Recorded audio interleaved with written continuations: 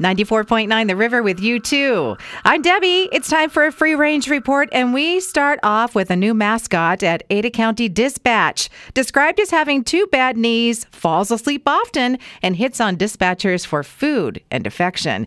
Meet Bug, the cutest little foster dog Yorkshire Terrier from the Idaho Humane Society. Now, Cirque Italia is coming to Boise Town Square. It's described as a 1950s water circus, fun for the whole family, and it's next weekend. So I clicked on the ad. Actually, at first I thought it might be a restaurant, and I'm still not exactly sure what a water circus is. Hundreds of butterfly pupas are hatching soon at Zoo Boise because Butterflies in Bloom will open on June 1st.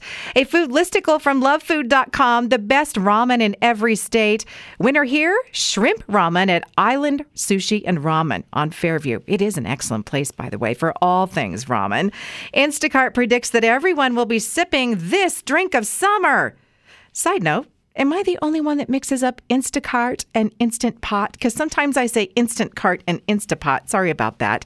The drink of summer, by the way, is predicted to be the canned cocktail. Miller Lite is offering beer-infused charcoal for your cookouts coated with beer. They call it beer coal. And a survey about grilling shows 53% of millennials say they've grilled their breakfast. And the yummy scent of spring is in the air. It is the scent of hot dogs. That's the latest social media push from the Oscar Mayer Company. And some shock on the socials because of this move by Arby's. They're adding a hamburger to the menu, and they've never done that before.